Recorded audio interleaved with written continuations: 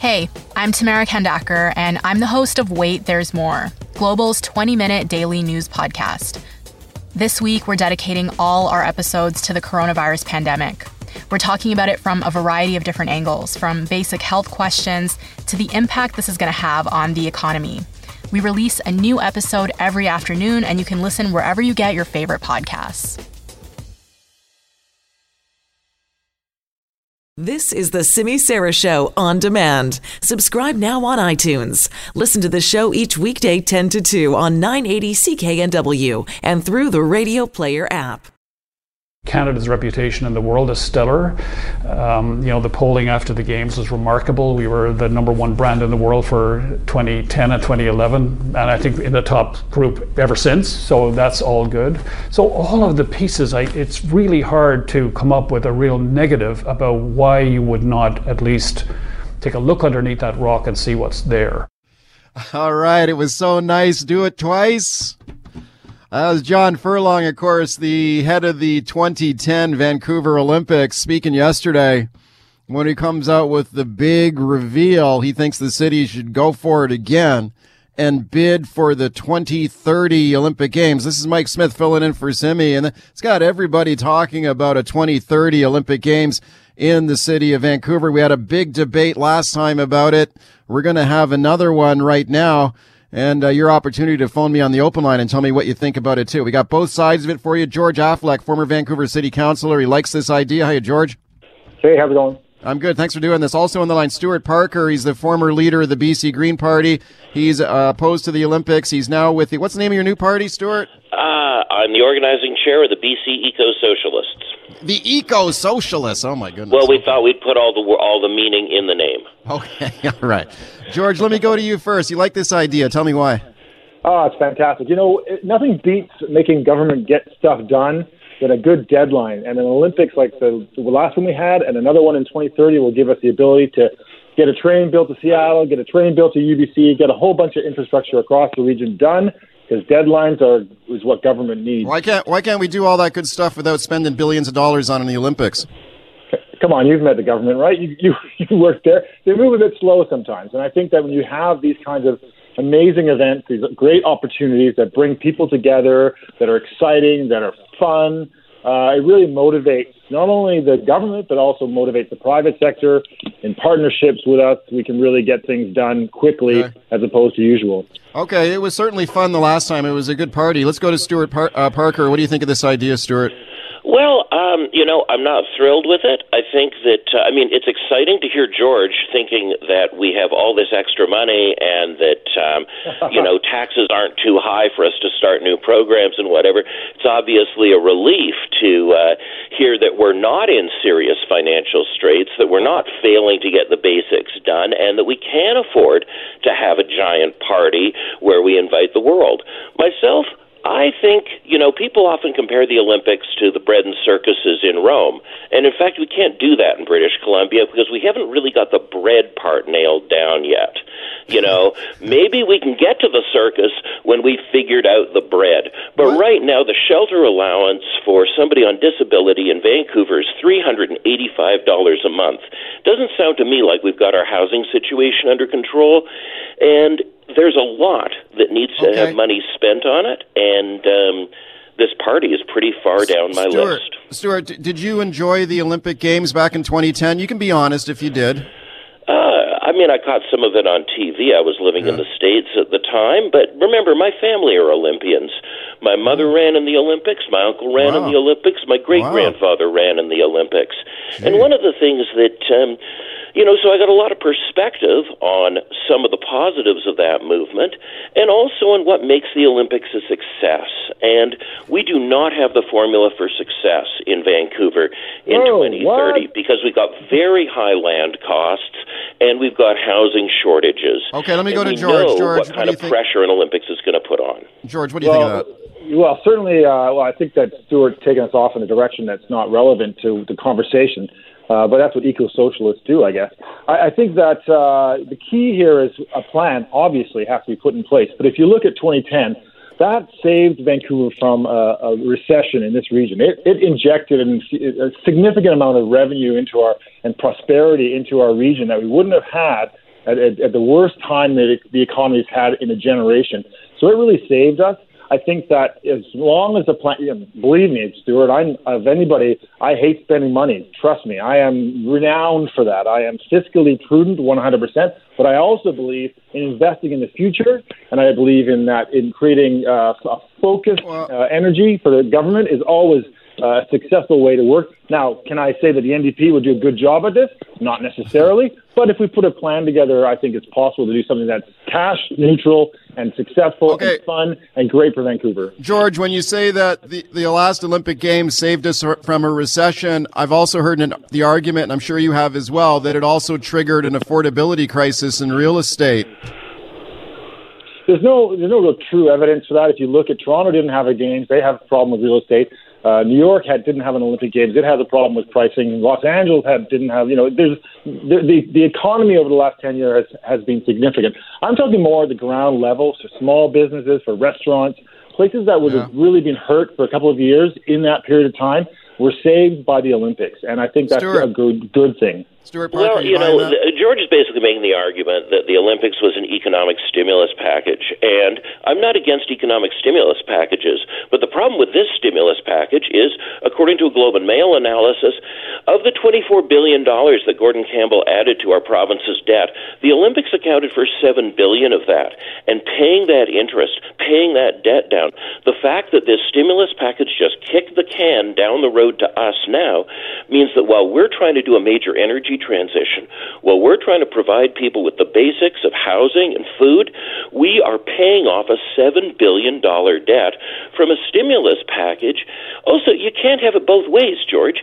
You can't argue Vancouver was going to have a recession and we saved it, and the Olympics totally changed the economy here and pumped all this money, and then at the same time argue that it had no effect because similar things happened in all these other major cities. So look, we all know it worsened the affordability crisis. The question is by how much? George. I think that it's important that government knows its roles and responsibilities. Infrastructure needs government support. We got the Canada Line, we got a community center in Vancouver, we got facilities in Richmond, we got facilities in Whistler, we got significant housing in Whistler, housing in Vancouver. We got a ton of stuff that we got built because of the Olympics. That's important. And government's role in building infrastructure is key. Now, I prefer a triple P, like private-public partnerships, so that some of the pressure is put on private sector in these situations. And in the case of the Olympics, we had that. But I think it's important that we understand that capital investments in our society, the roles and responsibilities, the government needs to be the focus of things that are important for the basics of things like social housing and building highways and building bridges and building community centers. These are things that government's roles and responsibilities. Other shiny objects are not important. These are the things and you know what, George? Governments should do that anyway, and they do that anyway. The idea that you need to host the Olympics every time you need a new rapid transit line built or you need some development money to come out is a ridiculous idea. Most investment in infrastructure happens at other times.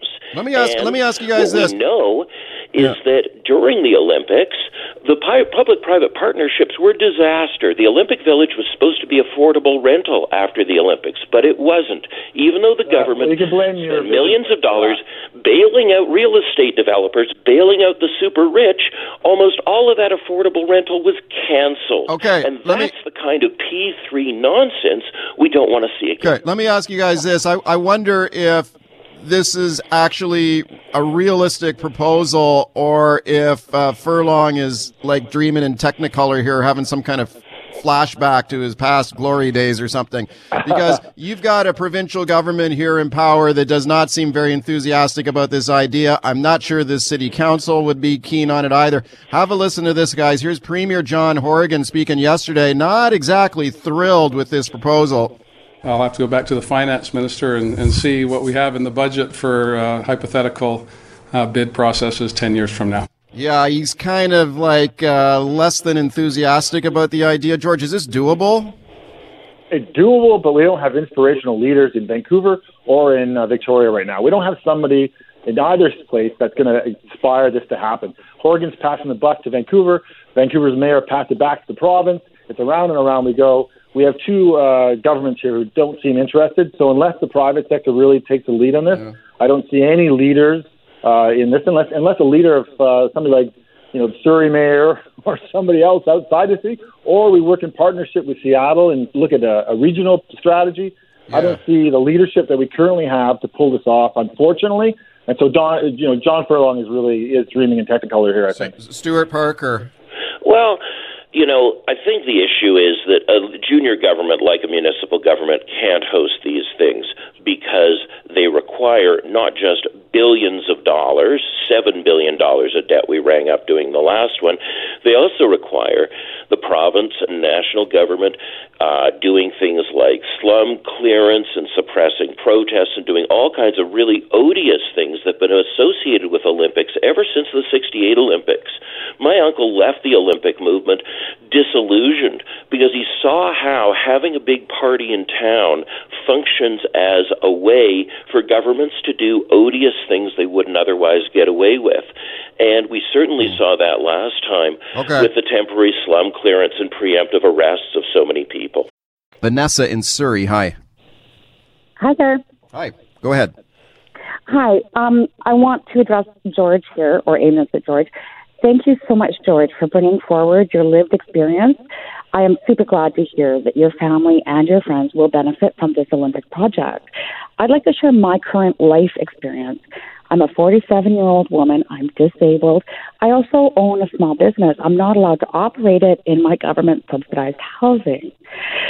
So in regards to small business owners, to the disabled, to low-income people, to the homeless, who are you serving, George, with your support of billions of our dollars being sent to foreign entities? Who are you serving, sir? George.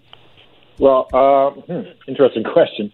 I mean, I'm a small business owner myself, and so at the time, I wasn't in politics back then. I benefited, from the Olympics as far as the clients and business that I got, and I know a lot of other companies that did. There was a lot of cash infusion into all kinds of businesses, whether it be restaurants, service providers, everything. And so I think it's important that we look at the holistic impact that it has. It also is something it's a celebration of many things, cultural, physical, all those things that we talked about. So it's also the Paralympics are in there too. I mean, speaking of disabled British Columbians, They got a significant infusion of facilities at that time, and I think that is important to think about these things. Again, it goes back to my point about having been in government and also being a business owner.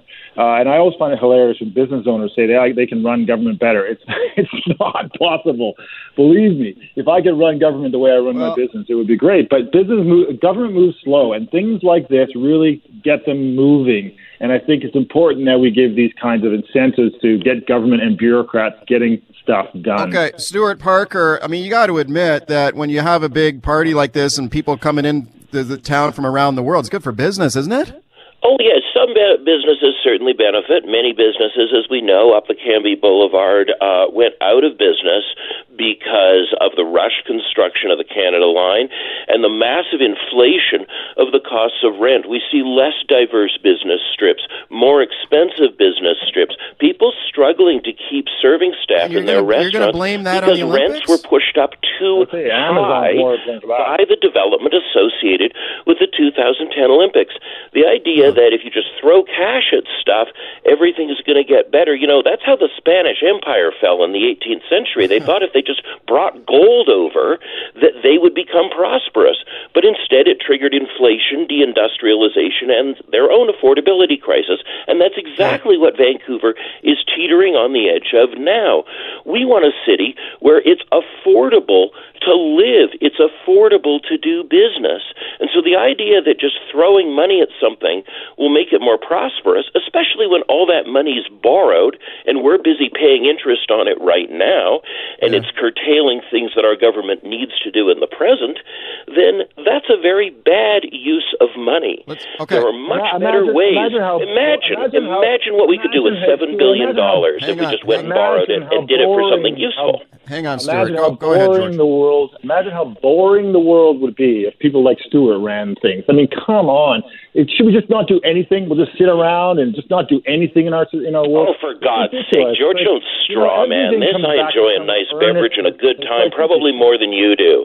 But one of us could have a good time without spending $7 billion in provincial debt. Okay. I don't think Vancouverites will fail to have a good time, fail to have good parties, fail to have major cultural events unless we use the power of the state to force people into a party they don't even want to have.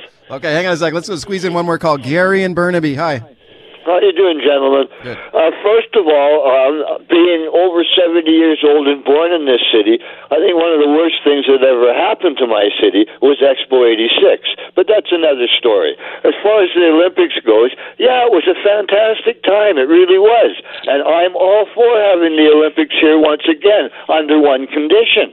And that one condition is that we have absolutely nothing to do with the Olympic Committee or those old fossils that run it. Well, good luck with that, Gary. Thank you for the call. We just got 1 minute left, guys. I mean, look, you're going to have to deal with the international, the IOC. George Affleck, just a minute left, guys. Just at that point, when I worked at Expo 86, I worked at the BC Pavilion. I helped out at the Olympics. These things are life and transformational. I appreciated them and as a 21-year-old and then as a 40-plus-year-old at these times. And I think these kinds of events are really important for cities to do. It's a chance to bring people together. It's a chance to celebrate. Okay, Stuart, you want to sum it up in 10 seconds? I'm here in Prince George. It's 10 degrees. Last Olympics, we had to truck snow in from Manning Park.